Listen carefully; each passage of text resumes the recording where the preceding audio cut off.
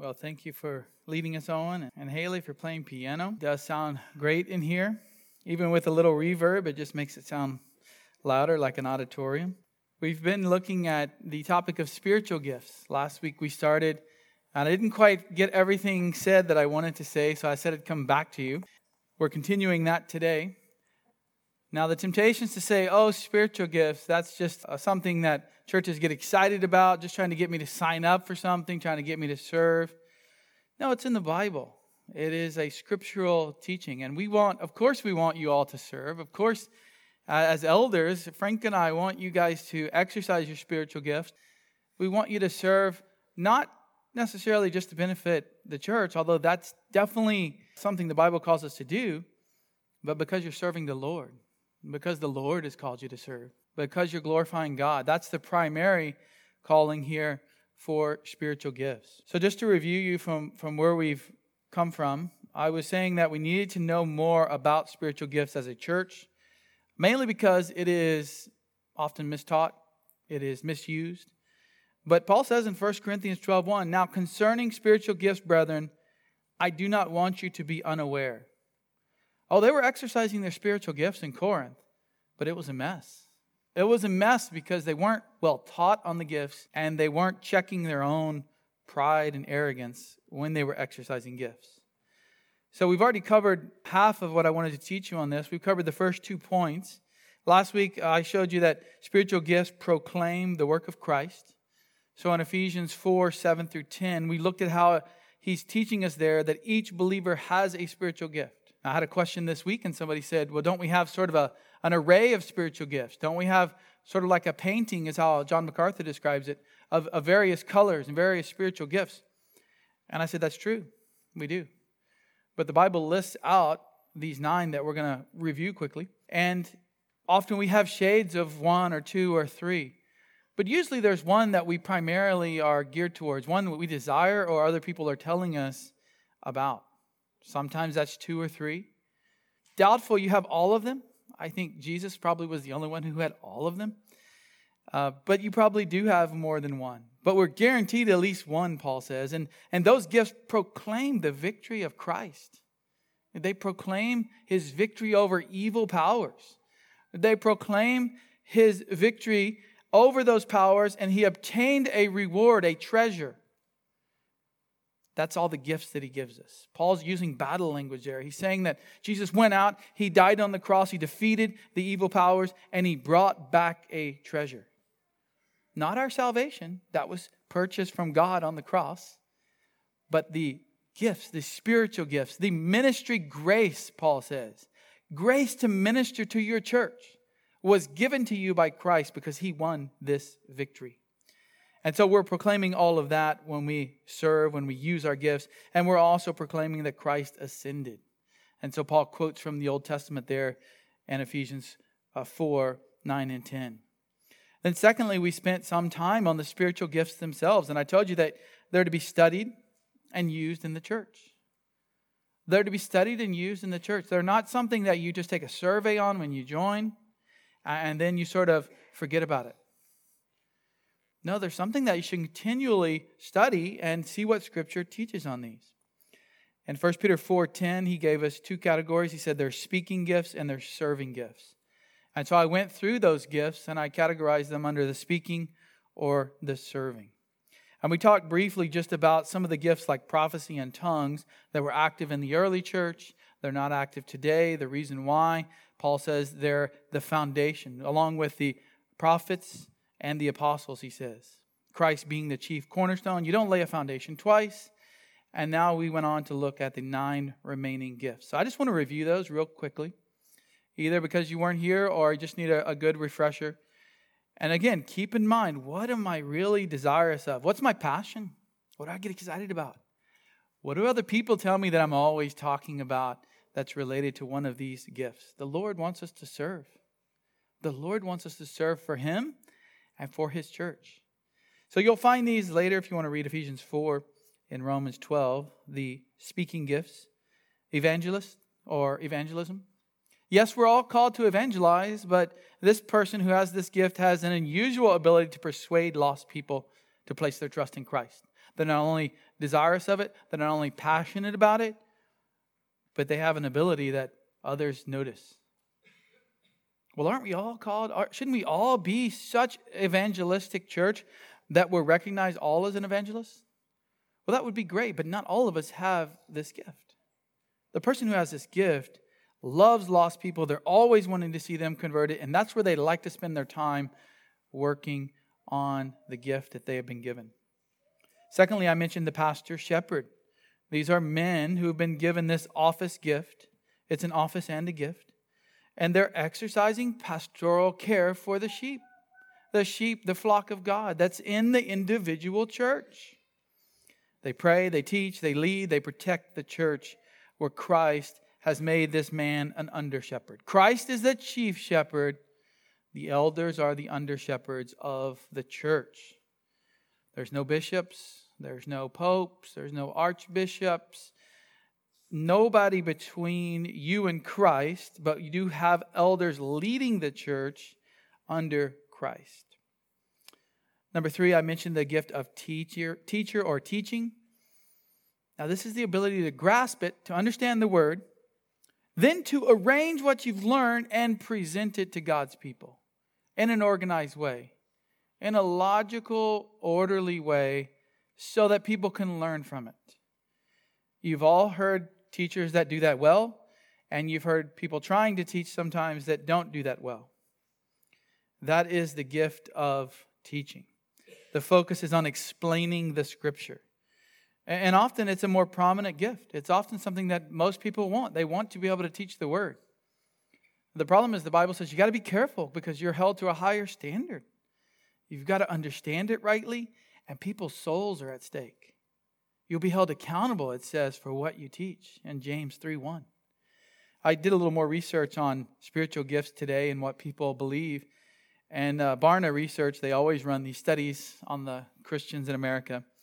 And they show that 1 in 4 evangelicals, these are gospel, Bible-believing, professing Christians, 1 in 4 of them said they had the gift of teaching. That seems a bit high to me. I mean, it's the Lord's gift, so He can distribute it as He likes. But that's 1 in 4 people in every church think they have the gift of teaching. It's probably distributed with the 9 gifts a little less than 25% on the teacher aspect. Exhortation was the 4th speaking gift. And this is coming alongside believers to encourage, to admonish, to correct, to comfort, and strengthen. When you need to be told what to do, when you need somebody just to say, here's what the Bible says. Sometimes that's correction. Sometimes that's helping you turn around and go the right direction in your life. Sometimes that's just encouraging, saying you can trust in the Lord. You can go to Him. You can pray to Him. You can rely on Him. But it's usually seen in the teaching aspect, along with exhortation, is seen in the preacher or pastor of the church. Elders have both of these gifts, or they should. The focus is on applying the Scriptures. Not just explaining what they mean, but applying them. So that's number 4, exhortation. Then I went through the different serving gifts.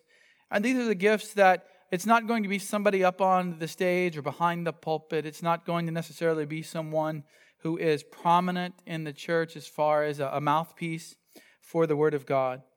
This is somebody that's often serving behind the scenes. Or maybe you see them serving, but they'd rather not sit around and talk about serving. They just want to get busy serving. They love to help people. And these are the serving gifts in general. And then Paul says the gift of serving or helps is one of those serving gifts. Number 5. It helps. This gift helps other believers wherever physical needs arise in connection with the church's ministry. So this isn't just loving your unbelieving neighbor. That's important. That's key. Jesus tells us to pray for them, to love them. But this is when you see a need in the church body, you want to fill it. You're one of the first people. You're like the folks who sign up first on the list to help somebody when they're in need. Email goes out, and you're the first one to take care of it. This is the gift of helps or serving. Also, number 6, giving. Aren't we all supposed to give? Yes, we are, just like evangelism. But this is the person who loves to give and loves to give a lot and studies where they can give and focuses where they can give and applies it there. The definition would be specialized ability to invest money and resources into spiritual endeavors so as to bring about the maximum results. There's a lot of Christians who just throw their money around. They throw it to every ministry that comes along. Oh, I've got something in the mail, throw my money at that. But these folks, they think about it. They focus on it. They study it. They put their money where they think it will have maximum benefit. Number 7, leading and administering. Leading. Again, something that the elders must have. They have to lead the church. But other believers can have this gift as well. It's the ability to give administrative direction. And it helps a person steer the flock of God into channels that are most effective for ministry. You see a lot of leaders in the church and over different ministries. So we've listed 7 already. Hopefully you're thinking once again, where am I called?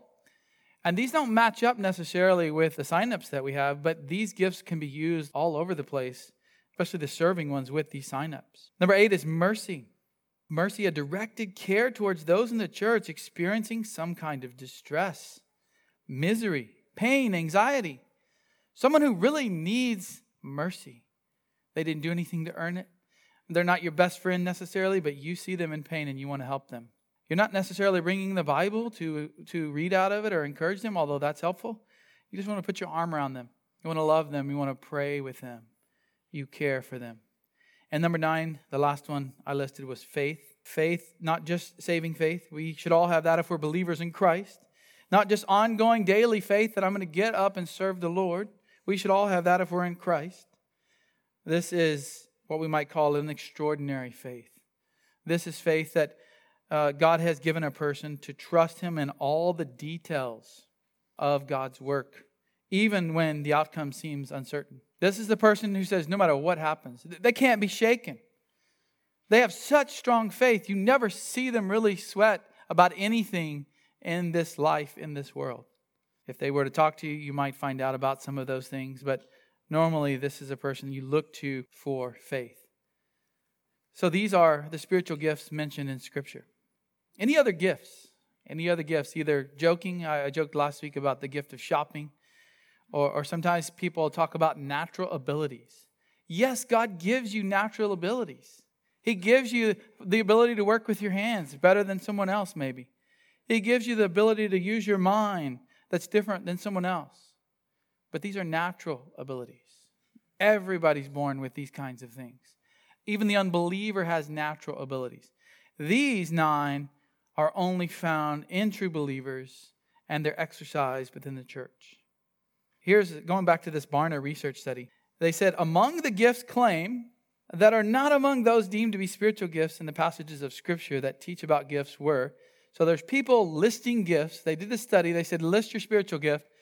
Here's some of the things people listed that aren't in the Bible. Sense of humor, singing, health. Man, I want the gift of health. Life, happiness. I mean, these are gifts given to us. We should thank the Lord for life and happiness and things like that.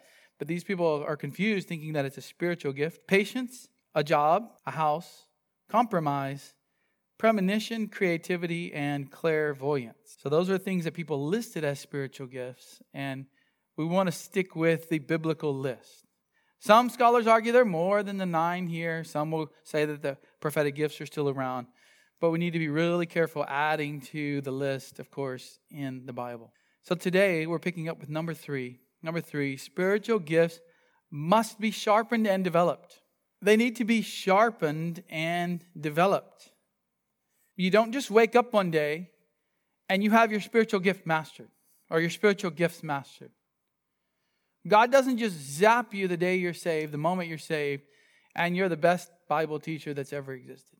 Even R.C. Sproul had to start somewhere. Even John MacArthur had to start somewhere. Steve Lawson had to preach his first sermon. John Piper had to preach his first sermon. And if you listen to it, they recorded it actually, it's nothing near where he preached near the end of his ministry. Once you have a spiritual gift, which all believers do, and you learn what it is, you need to be using it.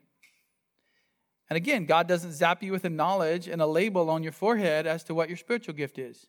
You've got to serve in the church and see where you're interested and see the things that really go well for you, and other people help you determine what your gifting might be. Now for this, I want you to turn to 1 Timothy chapter 4. Where does it say in the Bible we ought to work on our spiritual gift? Sharpen the gift that we have. 1 Timothy 4. I think it's a logical thought, a logical consequence. If God's given you something, you want to get better at it. Right? That just makes sense. If someone's going to be preaching to you, you want them to get better over time, hopefully not worse. So we all kind of know that that's the case. But it is found in Scripture. 1 Timothy 4 and verse 13. Paul's writing to Timothy, and he says here, until I come, give attention to the public. The word's inserted there because all reading in ancient times was done publicly or out loud. Public reading of Scripture is the idea here. To exhortation and teaching. So if we just stop right there, we already see two gifts, don't we? What do we see? Well, not reading of Scripture. That's not a gift.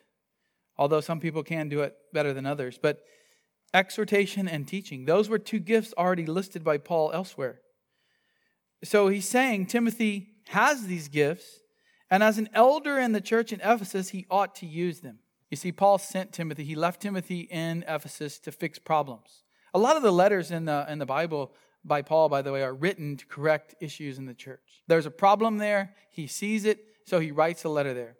And so Timothy is placed there to help with some of these issues. The church is struggling. Likely they have unbiblical leaders.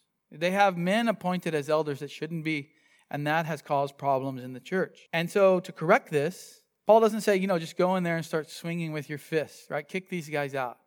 No, he says, preach the word. And you do that by teaching and exhorting. Use these gifts. These are gifts that you've been given. Look at verse 14.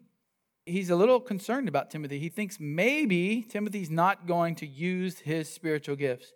Do not neglect the spiritual gift within you, which was bestowed on you through prophetic utterance with the laying on of hands by the presbytery. Now, some scholars will look and say prophetic utterance, this must be some sort of miraculous gift. But if you look at the verse right before it, he's saying, give attention to these three things, and two of them are spiritual gifts. Then he mentions spiritual gift in the next verse. It's best to take these as connected. Don't neglect it, Timothy. You've been given these gifts by God when you were saved. And then publicly they were acknowledged through a prophetic word. The elders laid hands on Timothy. We still do that today when we install a new elder. But not only that, there was a prophetic word because prophecy was among the churches in those days. And one of the elders probably uttered a prophecy from God about Timothy and these gifts. We don't know what it was. We can't find it anywhere else in Scripture, but it is a prophetic word uttered there when he had the hands laid on him. And he's saying, look, remember that? Paul's pulling out all the punches here, and he's saying, look, you remember when we laid hands on you? And you remember when God spoke a word through one of these elders? And I was there? We know you have these spiritual gifts. You better be using them. And he's saying, don't neglect them. You see, in your Bible it says, don't neglect them. In other words, use them. The Greek word for neglect here, amaleo, means to have no care for, to be unconcerned, to pay no attention to. Don't be like that, he says. Don't just ignore your spiritual gifts. Don't neglect them. Don't set them aside. Don't think your job is just to show up each day and make sure people come to church. Come on, Timothy, I left you there for a reason. Make sure you use the tools God has given you. Exhort people from Scripture. Teach them from the Bible. That's your spiritual gift. Use it. Later he'll say preach the word. In season, out of season. Same thing. Teaching and exhortation is preaching. You can have a spiritual gift and not use it, in other words. You can have a spiritual gift and be mentioned in the Bible, and there's still a danger of him not using it, isn't there? Use your spiritual gift. Use it to serve. Many Christians neglect using their spiritual gift. They just do. Some have been taught by experience that the paid staff do all the things around the church. Yeah, they don't need my spiritual gift. That's what we pay them for. And I told people when we started the church, there really wasn't a paid staff. Then there was a part-time paid staff, but there was still only one of me. And as we've grown, we've added some more staff. But come on, God is saying everyone is involved in this. It's not just the guy that gets the paycheck or the elders that are paid elders or administrative staff or whatever. Others think that since someone else is doing their spiritual gift already in the church, that they don't need to use it. You know, that person, when I think of serving, I think of that person. I think I have the gift of serving, but I'm not going to serve because they're already doing a great job. I don't see any limits in Scripture. You know, you can only have one person with this gift in the church. The bigger the church, the more all the gifts are needed. But even a small church, all the gifts are needed. Others just are being lazy, fearful. They would rather be a spectator than actually use their gifts. I heard Steve Lawson preaching on the spiritual gifts once. He said, every Christian has been saved to serve. Every Christian's been saved to serve. Christianity is not a spectator sport. And I think he nailed it. Why are you still here on this earth? Why are you still breathing right now? To tell others about Christ and to serve your brothers and sisters in Christ. That's it. And of course, that leads to more growth, which we'll get to in a moment. Use the gift God has given you. Well, Paul's still concerned about it by 2 Timothy. So a couple of years later, Paul writes 2 Timothy. And there's still this reminder. Go to 2 Timothy chapter 1 and verse 6. 2 Timothy 1:6. Paul is still concerned that Timothy might be neglecting it. It's not likely Timothy always neglected these gifts, but there was always the concern by Paul that he not neglect them, that he not rest on his laurels, that he actually put into practice what God has given him to use. 2 Timothy 1:6. For this reason, I remind you, to kindle afresh the gift of God, which is in you through the laying on of my hands. Again, probably pointing back to what he said in 1 Timothy 4. The elders, Paul was an elder too, and he said, we laid hands on you. I was there. There was a prophetic word even uttered. And you need to kindle this gift afresh. The gift of what? Teaching and exhortation, more than likely is what he's getting at. And if you look up this word for kindle afresh, it's one word in Greek, and it means to cause to begin again. Which means maybe he's deficient a bit. Maybe he's lacking. Maybe he's not done what Paul called him to do in 1 Timothy. Kindle it afresh. Start the fire again, in other words. That's what kindling means. Start a fire. Start a fire again. And the verb tense is continuous. Begin again and again and keep on beginning again to use your gift. Don't stop. Now, we all have different seasons in life. We have times we can be more active in the church. Sometimes we're not as active. Times that we're sick. Times that we move around. But in general, our life should be about always using the gifts God has given us to serve in the church, to serve the church. Timothy, a preacher in Ephesus appointed by Paul, and Paul is still reminding him, continue exercising your spiritual gifts. Timothy, do everything in your power to use and enhance your gifts. Study. In other words, learn ways to make it more effective in the church. It's not just that he might not be using it in the pulpit, but there's probably times where he could use it in this home and with this person that he's not. Find ways to kindle afresh the gifts given to you. In other words, you need to develop your gift. You need to sharpen it. You need to be reminded by Scripture to use it, like we're doing here in this sermon.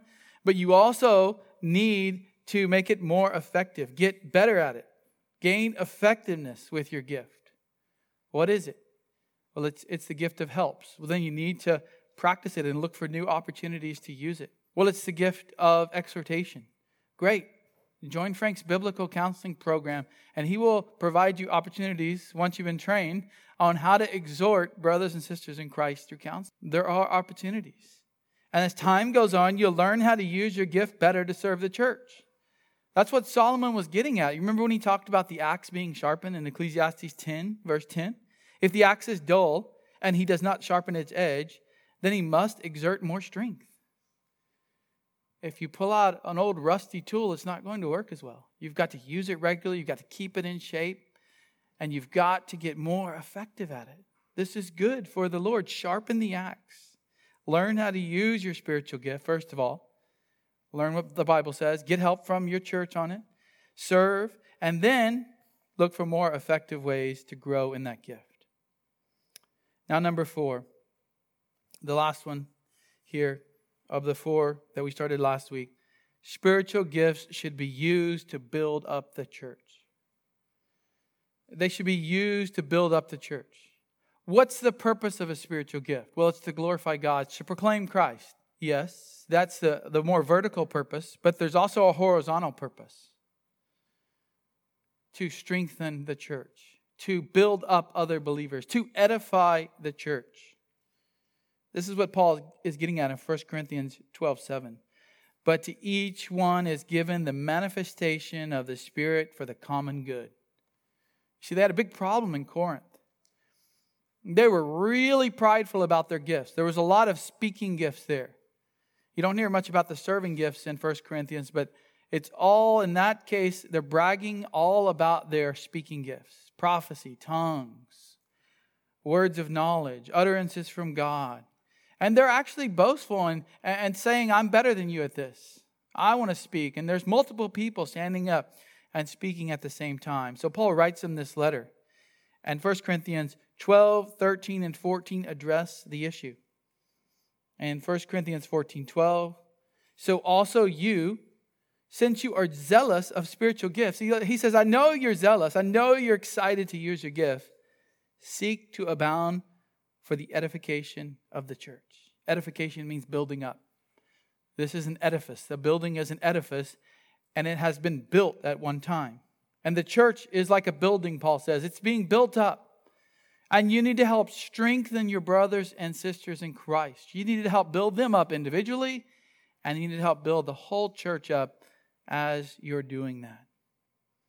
The Corinthians were always boasting, always fighting about how special they were, how great they were. You could see them even telling other people, I've done this and this for this church.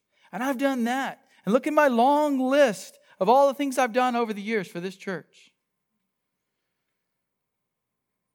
And Paul says, let all things be done for edification. 1 Corinthians 14:26. They're all bragging. And he just says, what's the outcome then? You're doing all these different things, these miraculous gifts back then. And he says, when you assemble, someone comes with a psalm, someone has a teaching, someone has a revelation, someone has a tongue, someone has an interpretation. Let all things be done for edification. It's really one of the critiques of the charismatic movement today too. There's a lot of things in the charismatic movement that are focusing on one famous person, the televangelist or whatever, and they're drawing attention to the man or the woman. And Paul says it's for the common good, it's for the church. Even these 9 gifts that are still with us today are for the church to build up one another. That's why Peter says in 1 Peter 4:10, as each one has received a special gift, employ it in serving yourself. Does it say you're serving yourself? No, serving one another as good stewards of the manifold grace of God. So let's trace out an argument that Paul makes for this. Go back to Ephesians 4.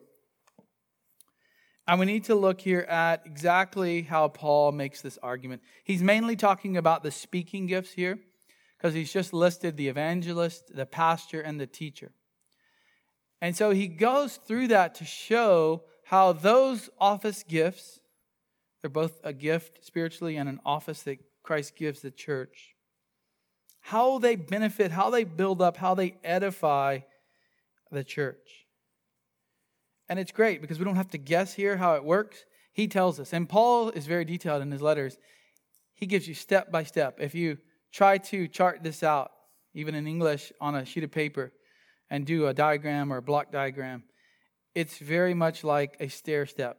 You take this step, which leads to this step, which leads to this step, and so on.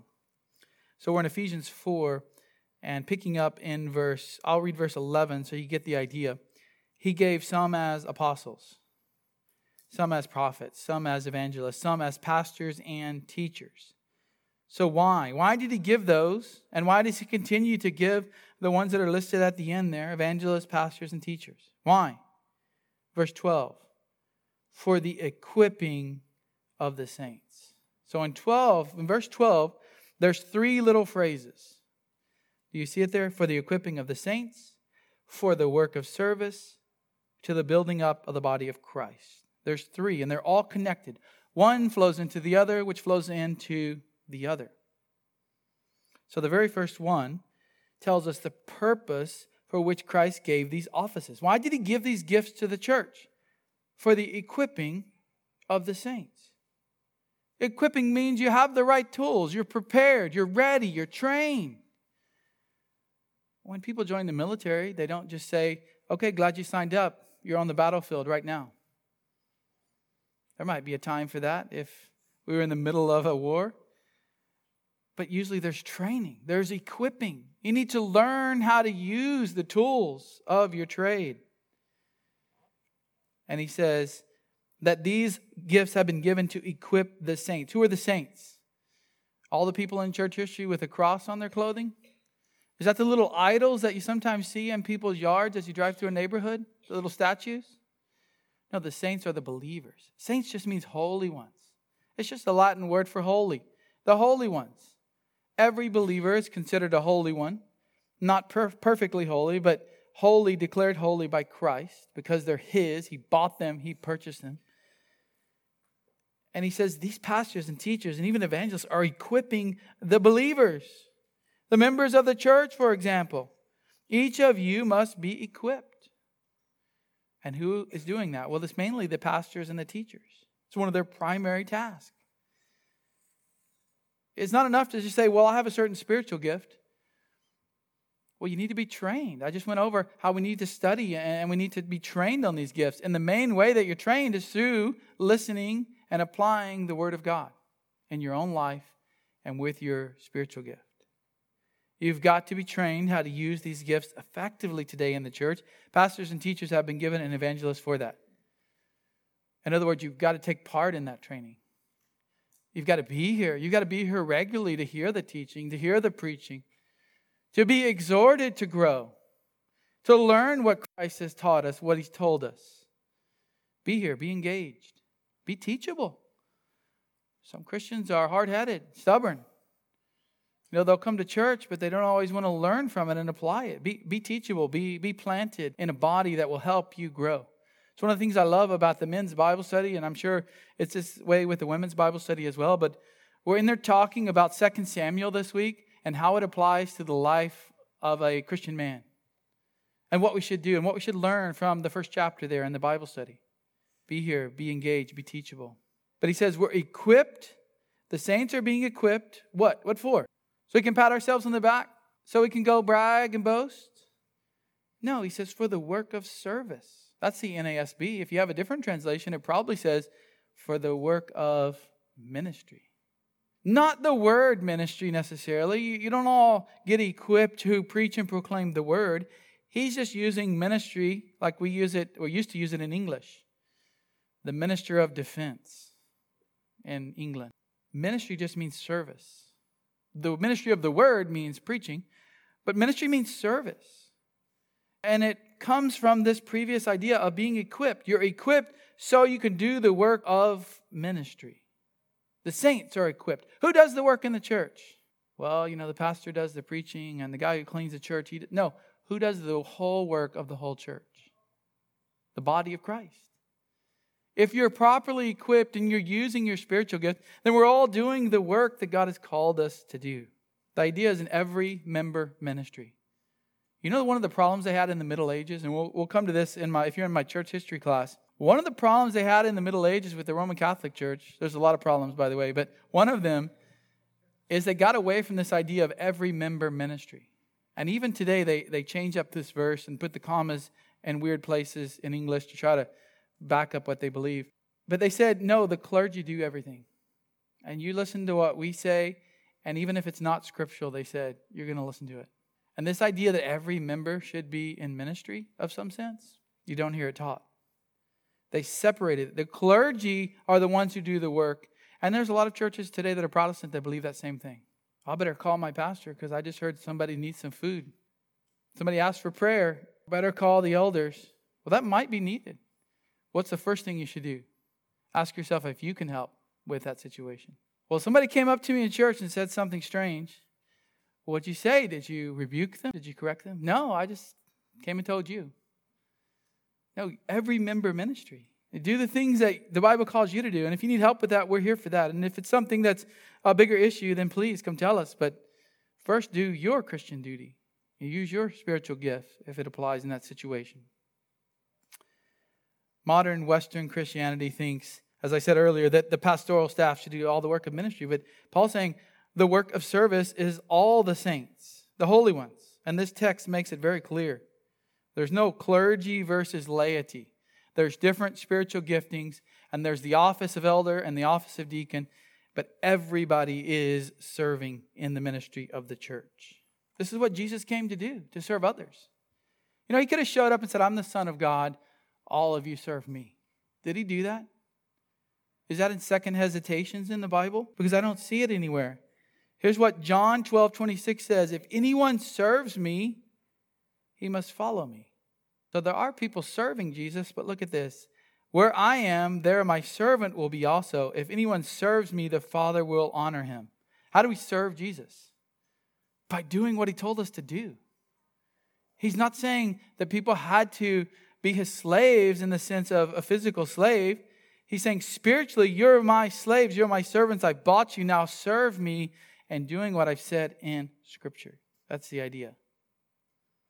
Sharing the Scriptures with others, helping unbelievers see the gospel, praying with others, evangelizing others, visiting the sick, caring for widows and orphans. All of these are listed in Scripture.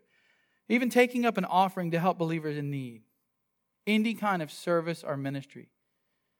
You don't have to sit back and say, well, that's not my spiritual gift to pray with this person.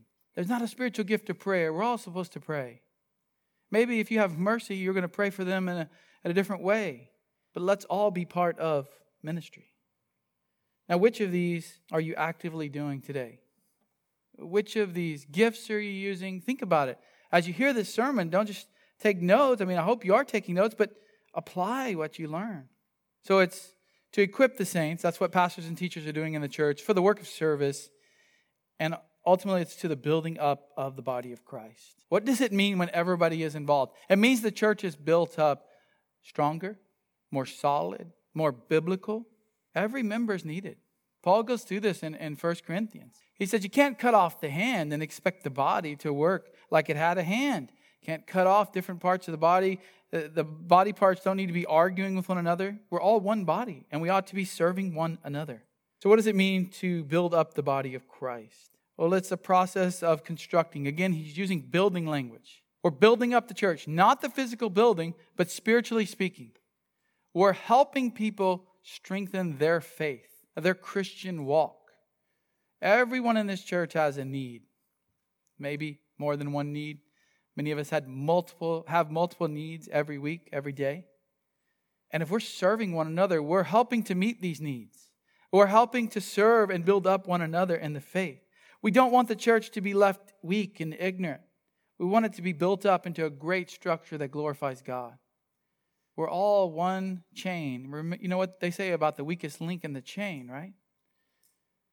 Something comes along and pulls on the chain. We need to all be strong together.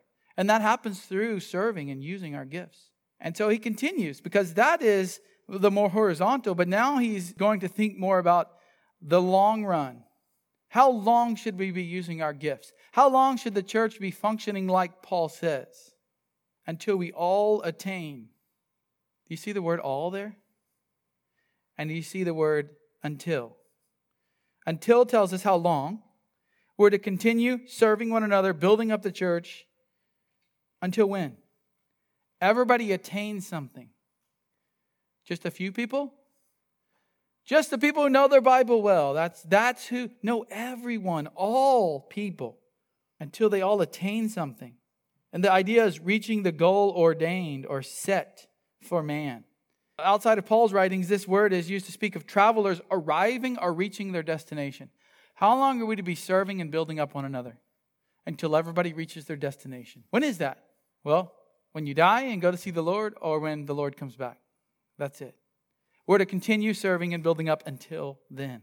And he continues here. He says, to the unity of the faith. What is it we're trying to attain? What is it we're striving for? What's our destination?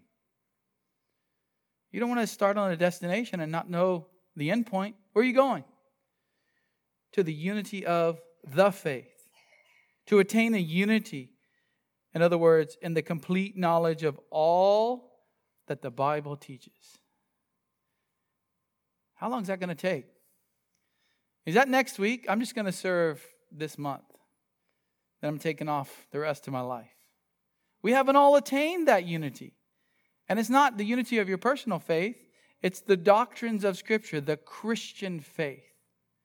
We need to all be unified on what the Bible teaches. Now, we know in every little detail, there will always be some that are disagreeing and groups that are not necessarily unified. But the idea is the core doctrines of the faith. The things that really matter. The things on salvation and creation. Even the general things of the end times. This is not something that we need to be weak on. We need to be strong and built up on this. The objective faith of the gospel. You know how many churches disagree just on what the gospel is with their members? They can't even decide what evangelism would even look like if they wanted to do it. The unity of the faith. And not only that, as if we could actually get all that done in a week, and the knowledge of the Son of God. See, we've gone from spiritual gifts to how they build up the church and edify it, to how we continue doing that and build up the church and edify it over and over and continue working on it and continue growing all together, to now He's telling us what we're growing in. Unity of the faith and of the knowledge of the Son of God. How much do you know about the Son of God? And how long do you think it would take to all attain that kind of knowledge that we need? This is a lifelong journey. That's why you should be part of the church your whole life. Even if it's not this church and you move somewhere else. We need the church to help us with this. If you don't have all the spiritual gifts, because only Jesus did, how are you going to fulfill all this by yourself? Not being part of a church? Sometimes people say, well, the church made me mad, so I'm never going back. Or the church is full of hypocrites, so I'm not going to join. I've heard people joke about, well, you're a hypocrite too, so come join us and you'll be like us. I don't know if I would say that to somebody, but, I'm sorry the church has hurt you is what I might tell that person. There's good churches and bad churches. You need to be part of a good church. And if there's not one, you need to drive till you find one. So they're doing this. And if you can't drive because it's too far, then you need to consider getting some people and planting one. We need to be learning about the unity of the faith and about the knowledge of the Son of God and then applying what we learn. Jesus said, you search the Scriptures because you think that in them you have eternal life. It is these that testify about me. We don't need to go buy all these strange books out there to learn about Christ when it's right here, He says, in the Bible. And He says, then we're shooting towards a mature man. Do you see that?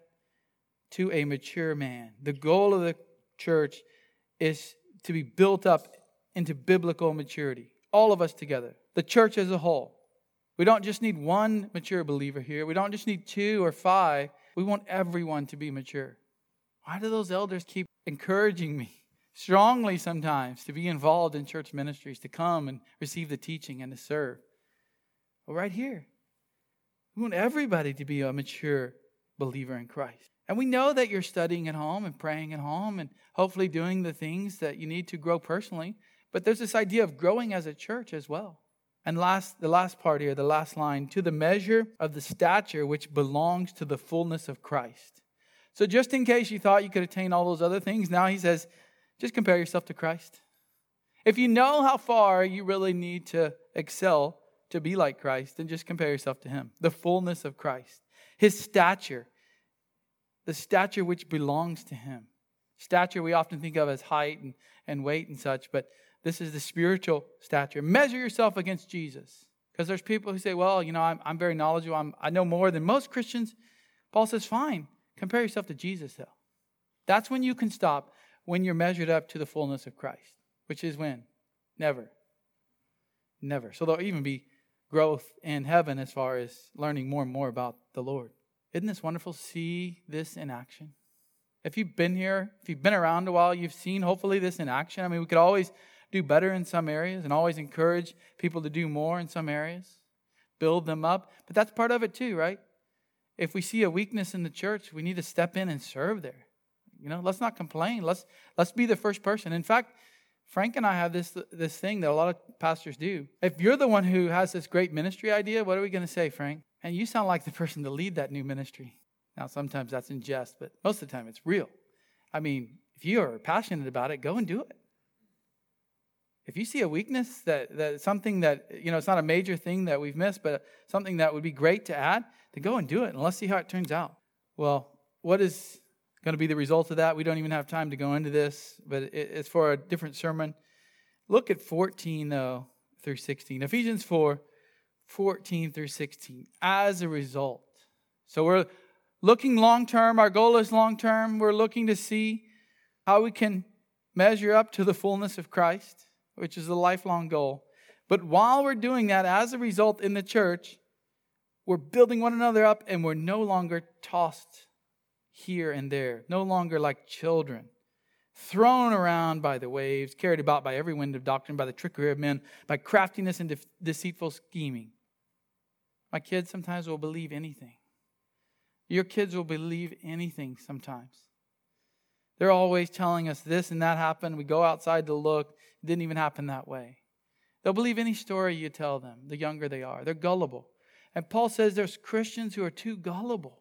But when the church is being built up, we all help one another, and we're not tossed around by every wind of doctrine. There's a lot of bad teaching. How do you help your brother and sister in Christ not drift into that? You serve. Well, I'm not a teacher of theology. Well, you serve, Paul says. You equip the whole body, you build up the church, and the result of that is people aren't thrown around by the trickery of men, by craftiness. That's the devil scheming to get false teaching into the church. But speaking the truth in love, he says, we're to grow up in all respects. Again, growth. All respects into him who is the head, even Christ. And then he continues. Now he's talking about a body. So he's been talking about a building. Now he's saying the whole body is growing. And it's fitted and held together by every joint, body parts here. Every joint supplies according to the proper working of each individual part. It causes the growth of the body for the building up of itself in love. Not some of the parts. Each individual part is working to cause the body to grow. That's the result. We're helping our brothers and sisters out by serving them, by just doing hospitality or just greeting. We're actually helping people to be more grounded in the church. We're helping new visitors in those cases to come in and feel welcome. The greeters, the ushers, everything, all of these ministries, all of these gifts, they're being used to plant people in the church and grow them. And they're less likely then, everyone's less likely to fall off into false teaching, to drift off into bad theology or bad living in their life. We need each other. The Lord saved you. He died on the cross for you. And if you turn from your sins, if you trusted in Him for salvation, He's planted you here. If you're staying with us for a while, He's planted you here to serve, to love, to serve one another. That's what we're called to do. So let's pray now that the Lord would give us His grace to do that. Lord, help us, please, to serve. Sometimes we're tired. Sometimes we have our own personal issues and problems. But help us to focus on others. Lord, that's one of the ways that you help us with our own issues, is to put the focus on others. How can we serve them? How can we show our love for them? How can we build up the body? Lord, give us each a desire to use the gifting that you've given us. Give us a desire, O Lord, to serve the body of Christ and ultimately to serve the Lord Jesus. Help us to realize that we've been bought with the price. We don't get to dictate the terms of that. We've already been paid for. We've already been bought. And now we're slaves of Christ and we want to do His will. We enjoy that. And so give us that burning in our hearts to serve Him in whatever way, Lord, that would please you. Guide us in that as a church. Build us up. Help us to be one strong body here. In the name of Christ our Lord, amen.